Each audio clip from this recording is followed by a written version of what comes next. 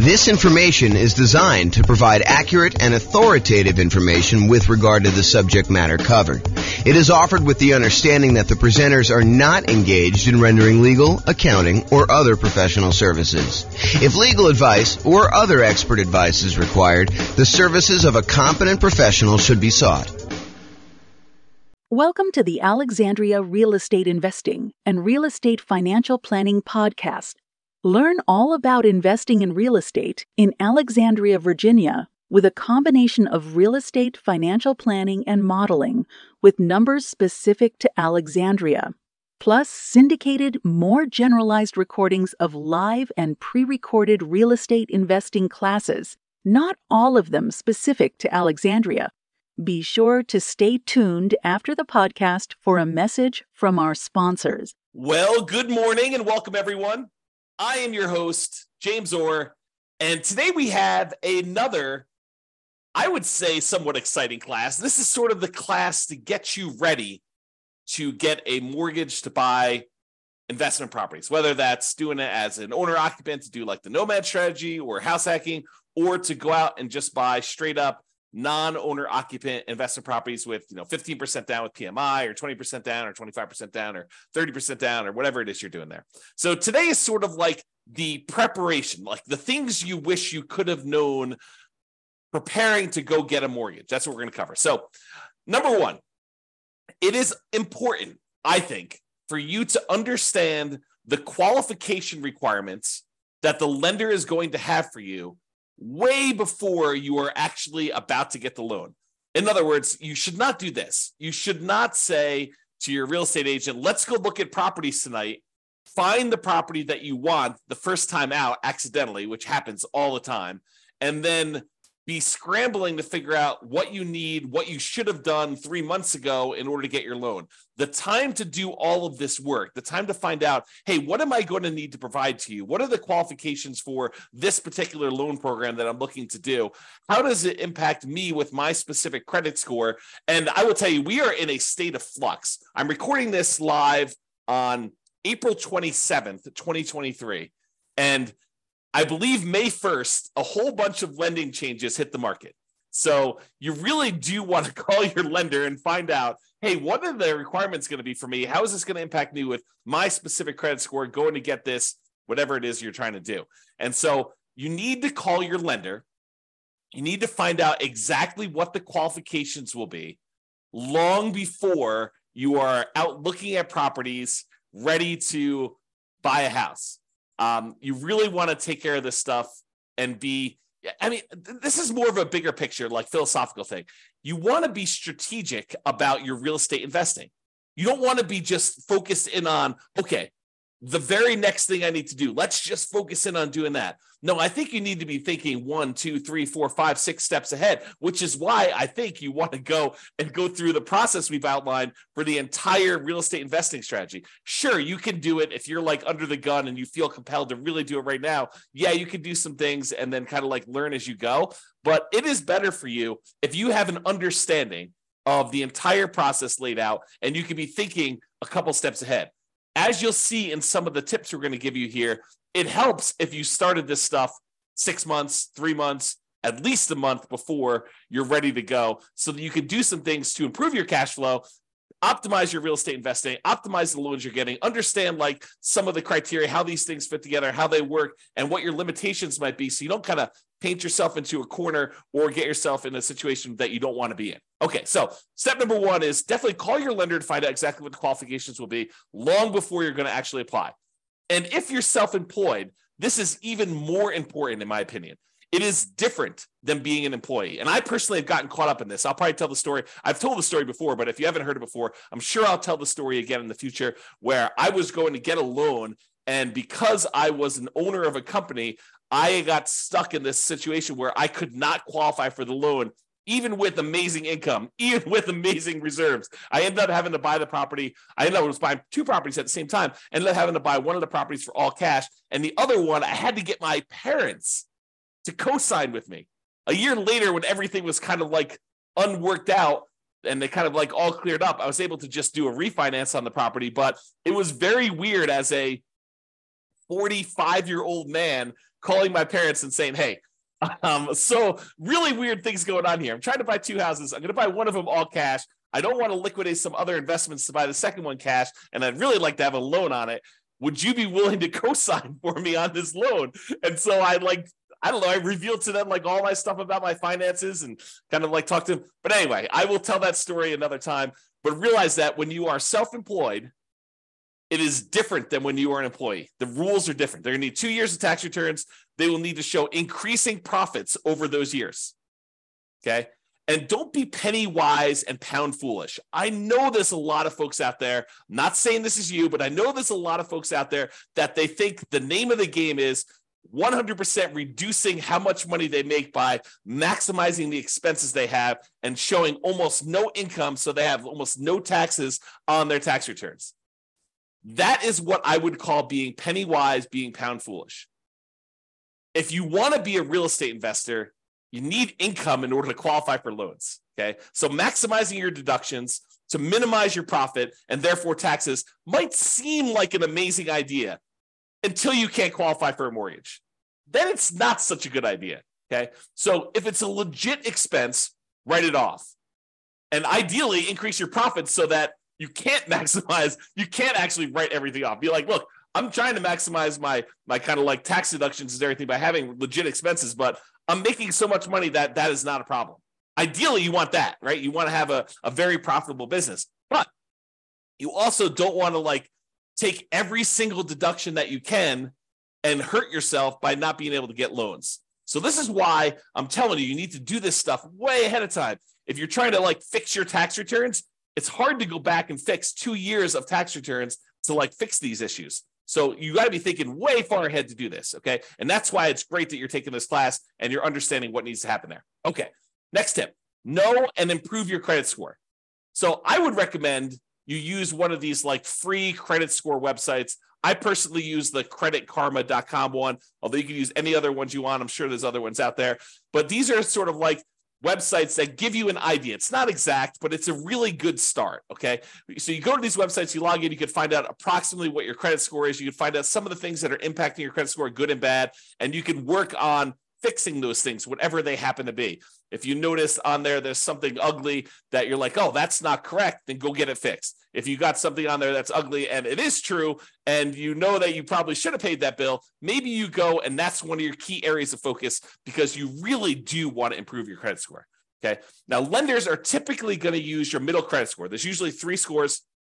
And the lenders are typically going to use your middlemost one. So they're going to ignore the low one, they're going to ignore the high one, and they will use your middle one. There probably are some exceptions to this. I'm sure these policy changes over time, but realize that's what I think you're going to see. Talk to your lender to get the definitive for your situation with whenever you're actually doing it. Now, it is a federal law, I believe, that you can request a free copy of each one of your credit reports each year. So there's 3 different reports. I don't remember the name of them, like Equifax, TransUnion, and something else, right? So there's like 3 different ones, and you can request a copy of them for free once per year for each. So what you could do is you could say, okay, every 4 months, I'm going to request a copy of a different credit report, and then you could always have a new credit report sent to you every 4 months. Then what you do is you could look at that credit report, see what's being reported on that one, fix any inaccuracies, address any credit blemishes you have on that, improve it. Then 4 months later, you pull a different credit report. You ask for another free one, but from a different company because you can get one each year. And then you do the same thing. You fix any inaccuracies, you address any credit blemishes, you try to improve on this. You're like studying this, you're going on websites, you're reading about things, trying to improve it, or you're talking to your lender if they're qualified to be able to help you, which we'll talk about here in a second. You're really trying to maximize and improve this, and you're doing this consistently over time to improve this stuff, okay? Then after you've got to the point where you've requested the 3, then you can go back and start requesting the first one over again 4 months later. So you're constantly cycling through and doing that every 4 months if you want to do that, okay? Now, why am I making such a big deal about knowing and improving your credit score? Because your credit score can impact your interest rate, the mortgage interest rate you can get, which impacts your cash flow.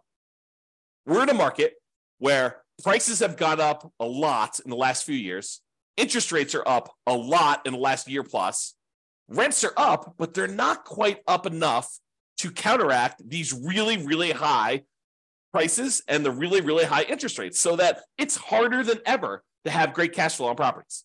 Okay. You can put more down, which does improve your credit score, and which does improve your mortgage interest rate, which does improve cash flow. And you can do all of the other 88 strategies that we have for improving cash flow. However, what I will tell you is one of the factors that improves cash flow is your credit score. Higher credit scores tend to get better interest rates. So it's worthwhile for you to fix this stuff, especially if you plan on doing this repeatedly. You don't want to have, something that you could fix upstream, your credit score as an example, that is going to have an ongoing repeated impact that is going to last for, in some cases, 30 years. You go get a mortgage interest rate in a property, and if you decide you're not going to ever sell that property or refinance it away, that's something that sticks with you for 30 years. Now, sure, you could decide to use a strategy where you're paying that thing off early, or you're refinancing out of it, or you're selling the property and getting rid of the loan. But in some cases, when we're optimizing for achieving financial independence, we're choosing to keep loans, even if they're slightly subpar. Okay? So improve your credit score, because this can impact your mortgage interest rates, which impacts your cash flow. The time to do this is not when you're shopping for a property. Okay, you probably can move the needle a little bit while you're shopping for a property, but really you want to be thinking about this 3 months, 6 months, a year, 2 years ahead of time, so that you can get all of your stuff fixed and you could really optimize this. It's not just like a little bump, it's like the massive changes that you can make. Now, some lenders are qualified to help you improve your credit score. They know what impacts credit score. They've seen it, they've done it. They have real world knowledge, and they can assist you with this. And I would rely on them. I would lean on them to help you do the things that you need in order to improve your credit score. If they're not qualified, if your lender is unable or unwilling to help you, then you may need to hire a respectable, qualified credit counselor, not one of these fly-by-night companies that's going to tell you to do something that's going to ultimately harm you in the end. You really want to focus in on someone who is legit. And you're going to have to ask for recommendations and use your kind of wisdom to figure out who that is, because I can't tell you. Okay? Now, here's a big warning for you. The things that improve your credit score are not always the logical or obvious choices.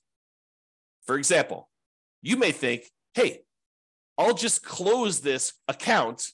That should help improve my credit score. Not always. Maybe that account is one that you've had for a long period of time, and because it's got a small balance, but it's a small balance on a very large credit line that you've got there, that may be actually pulling up your credit score. You can't just make these things and say, oh, that's logical or obvious. And you may think, hey, I'll just pay off everything. That'll fix my credit score, right? I'm tired of this stuff. I just won't have any balances on anything that I have credit with, and then I'll close all my accounts. No. That could actually lower your credit score. So you got to use somebody who really understands what's going on and what things are actually impacting your specific credit score. And you could do this over time with the help of a professional, your lender, or either your lender if they know what they're doing, or a credit counselor, or in some cases, maybe your real estate agent does know, or someone else knows as well. But be careful. Okay. Now, when you're not using your credit score, lock it down. Lock it down until you're ready to use it. This is a major asset for you. Your ability to get these mortgages is a huge factor in you being able to successfully invest in real estate. Yes, you can do it if you don't have credit yourself, if your credit is bad, but it is so much easier, so much better if you're able to go and use your own credit score in order to qualify for these properties on your own. It eliminates a lot of headaches, a lot of hard work. So you really want to protect this. You want to make sure that you protect your credit. And one way to do that is to lock that stuff down. Do not leave it open. Don't allow people to go. You want to make it so that it's inconvenient for you to go buy anything with credit, where you got to call up and you got to say, okay, unlock my credit score for 24 hours so that, this company that I'm using to get whatever loan you're doing, a car loan or furniture loan or whatever you're doing there, or don't do those at all. But I mean, really, you could go and do this and lock it down after you're done. Immediately lock it back down. Protect yourself, protect your credit. Protect the credit of your family members too. And this is not just you, But if you love somebody, help your parents lock down their credit score, right? Because you don't know when they're going to start to get a little bit confused, and they may do something that they will regret. Help protect them, okay? All right, so lock it down until you're ready to use it. Now, let's talk a little bit about debt to income. Debt to income is a calculation that the lenders use in order to help qualify you for loans. It's a ratio of how much debt, your monthly payments on all the debt you have, compared to your income. And it doesn't always work the way that some people think that it works. So you got to be really, really careful about this. Like, how does negative cash flow work? Does that count as, more debt on your property? Does that count as negative income? So there's some calculations we did it. I did an entire 2-hour class on this. I'll put a link in the show notes or something like that so that you guys can access that, because I can't reteach a 2-hour class. But I will tell you, understanding your debt to income, what it is for you right now, walk with a lender and help them walk you through calculating what yours is and understand what goes into the calculation. Your lower the debt to income is, the better. Now, when we do our modeling for the real estate financial planner, you've probably seen it when you go to your city, kind of modeling, and you've seen all that stuff. One of the things that we actually calculate and we show for the entire model is what the debt to income is for that person doing that particular strategy. And it's one of the things we measure as a measure of risk. The lower your debt to income is, the less risky the strategy is for you. Now, sometimes a strategy would be really risky early on and then way less risky later on. And then some strategies are kind of moderate risk in the beginning, moderate risk in the middle, and moderate risk at the end. And you have to choose which one of those is going to be better for you. There's ones that I think I prefer, right? I'm okay taking a little bit more risk early on, knowing that I'm going to be way less risky later. But you may decide, hey, look, I'd rather take a medium amount of risk now, a medium amount of risk later, and a medium amount of risk later on, at the end, right? So you can decide how you want to structure this depending on your strategy and what your overall financial situation is, okay? So I just wanted to point out that you should understand debt to income, get with your lender, have them help you calculate it, understand what goes into it, what's impacting your debt to income, what are the levers you can move to improve on it. Should you eliminate certain debts? Should you eliminate or improve on certain incomes in order to get better at this? Is it better for you to kind of improve your negative cash flow on a property, or does that not matter as much and you should work on something else? Understand what that means to you and go watch that second class where I go into 2 hours worth of detail on this, how the calculation is done. I'll give you some examples and all the things that impact it. All right. The other thing, while you're kind of preparing for getting your mortgage, is to save money. And a lot of folks think it's just saving money for down payment. And I think that's a large part of it most of the time, right? Your down payment is going to be a big chunk of what you're saving money for. And sometimes having more down payments to put more down will significantly improve your cash flow. I think there's a lot of folks obsessed about cash flow on properties, and probably for really good reason. It's not the only thing, but it is a major important thing if you're using cash flow to achieve financial independence, to focus in on cash flow when you buy rental properties, right? So I think a lot of folks are focused in on cash flow, and we tend to focus a lot on cash flow. I mean, a lot of the classes we do are about optimizing your cash flow on your rental properties, like the 88 strategies and all the different variations on that and all the different things we could do to improve cash flow. But one of the things we talk about when we talk about improving cash flow is putting more money down and the multiplied impact that can have. Sometimes it's just reducing the amount you're borrowing. You put more down, you borrow less, so your monthly payment's lower. That means your cash flow is improved. Sometimes by putting more down, we kind of pass a threshold for the lender where that actually changes. It improves the interest rate. The interest rate for someone borrowing, 80% loan to value is higher than someone borrowing, a 75% loan to value, putting 20% down versus putting 25% down. Your cash flow will improve because the interest rate changes from that. It's not just that you're borrowing less, it's interest rate improvement as well. So having more down payment can improve that. Not just borrowing less, but sometimes it'll also eliminate PMI. If you were going to put 15% down, but now you can actually go in and put 20% down and get rid of PMI, that's pretty significant. And we've talked a lot in the past about how, what is the return, the extra return you're getting on this extra down payment, and is it worthwhile to do that? We've done some classes recently on how to do those calculations, so go watch those as well. But while you're preparing to get your loan, you're saving money so that you have this down payment. In addition, you're saving money so that you can, at your option, if it makes sense to you, choose to prepay any private mortgage insurance.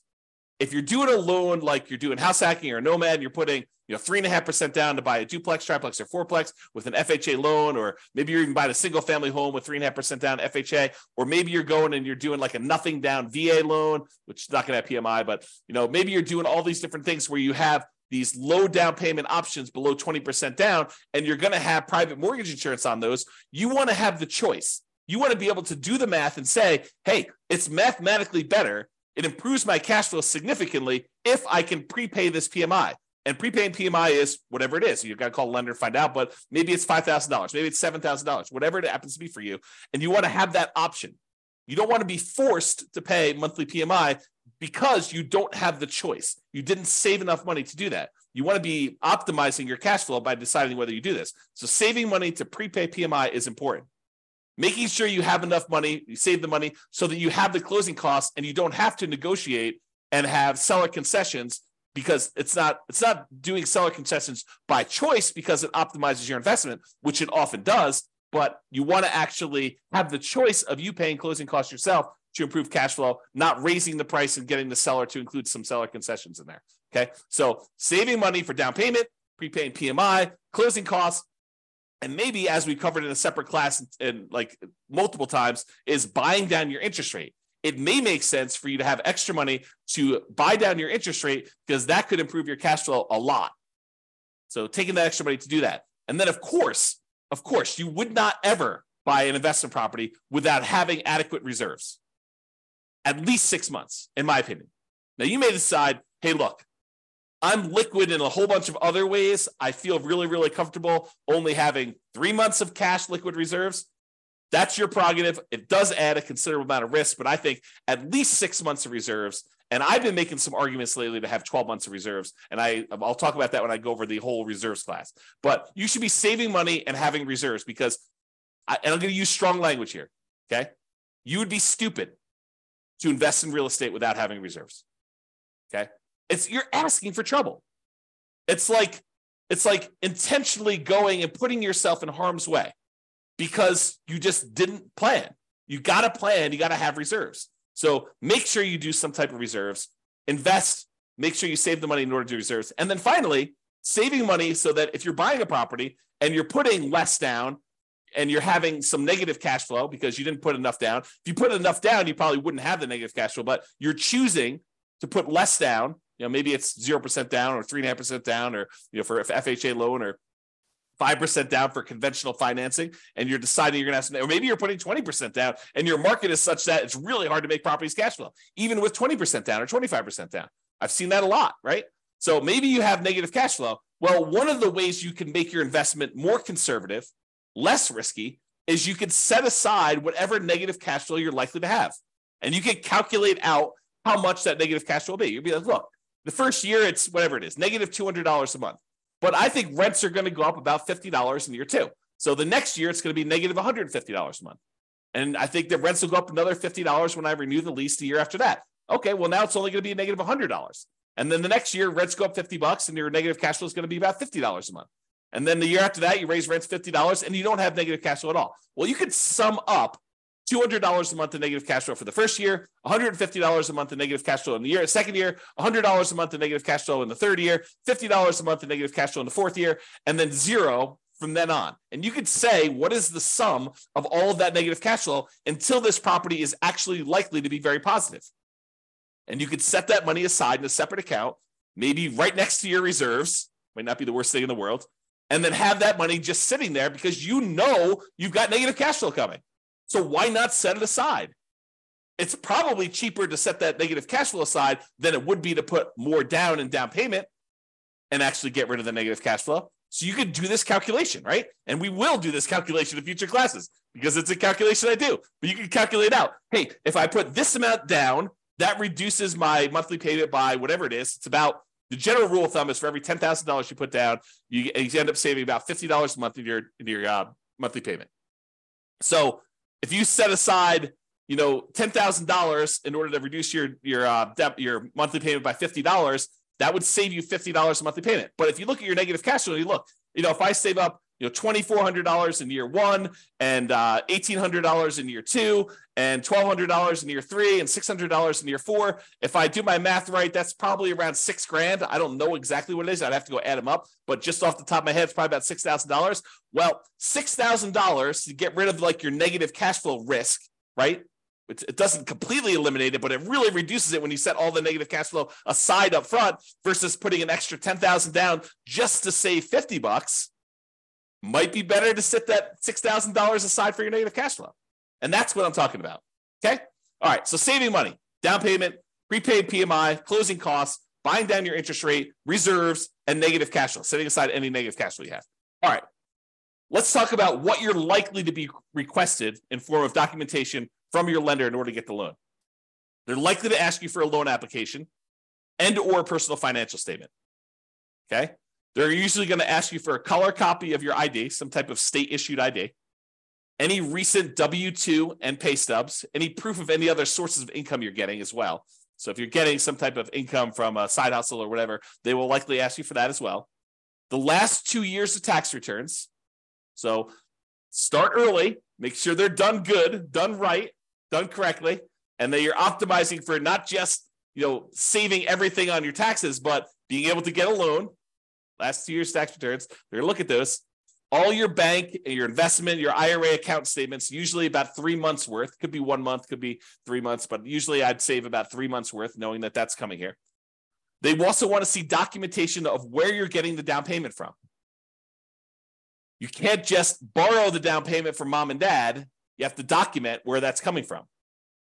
Documentation of any large deposits in your account. If you got a lump sum from something, they're going to want to know about that. And then on each one of your properties, any of the leases, proof of insurance, any HOA documentation for the HOA and payments related to that, mortgage statements for all the properties you own. And then if you closed on any properties recently, they're going to want to see the HUD-1 or settlement statements for all the recent purchases. So that's a good general list of what you might expect to see a lender request from you. So now you know, why don't you start putting it together in a nice, easy to find, organized place so that when the lender requests it, it's all in one spot, which is what I'm going to talk about next. And I will point out one other thing about the list of documents, that your lender may have additional requests. They may have less requests, but if they have additional requests, you have two choices. You can get all worked up and upset over it. Oh, why do they need this, and complain and everything like that. You can just say in advance, hey, I know that they're going to request other stuff. I'm just prepared. I'm going to just give them what they need because they're my partner in this. They're willing to loan me 100% of the purchase price, 95% of the purchase price, 80% of the purchase price, 75% of the purchase price. They're coming to the table with a large chunk of money to help you acquire these assets, to help you acquire these real estate investments. They're a financial partner for you. And your financial partner says, hey, I need a copy of your cable bill. And you're like, why do you need a copy of my cable bill? Or you could just say, sure, partner, I'll show you my cable bill. No worries. Here you go. Whatever you need to see. All right. Organize your files. So you know you're going to need this stuff. So why don't you get organized and stay organized? Store all the files that your lender will likely request from you in a well-labeled, organized folder on something like Dropbox. And I use Dropbox because not only does it keep a backup and it stays organized and stuff on your local computer and any other things you need, like if you're out with your lender and they need something, you can send it via your phone or your computer or go home and do something. But you can also share the entire folder with them, and then they'll have the most up-to-date stuff that they need. They'll probably request you the link again, but you can give them access to it and just have your files organized that way.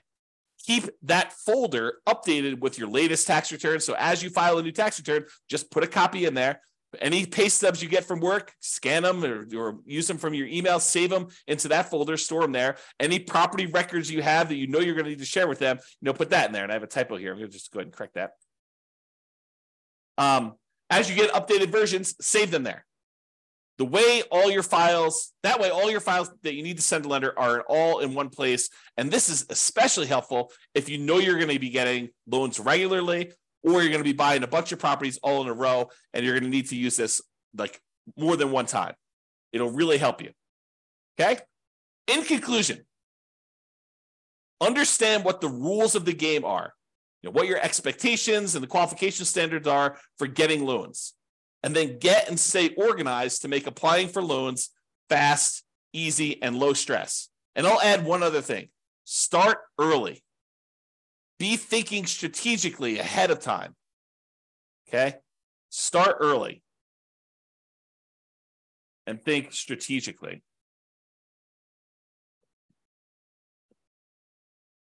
Okay? That's all I got for you. This has been James Orr. Hope you enjoyed this class. I definitely enjoyed it. And we will talk to you at the next class.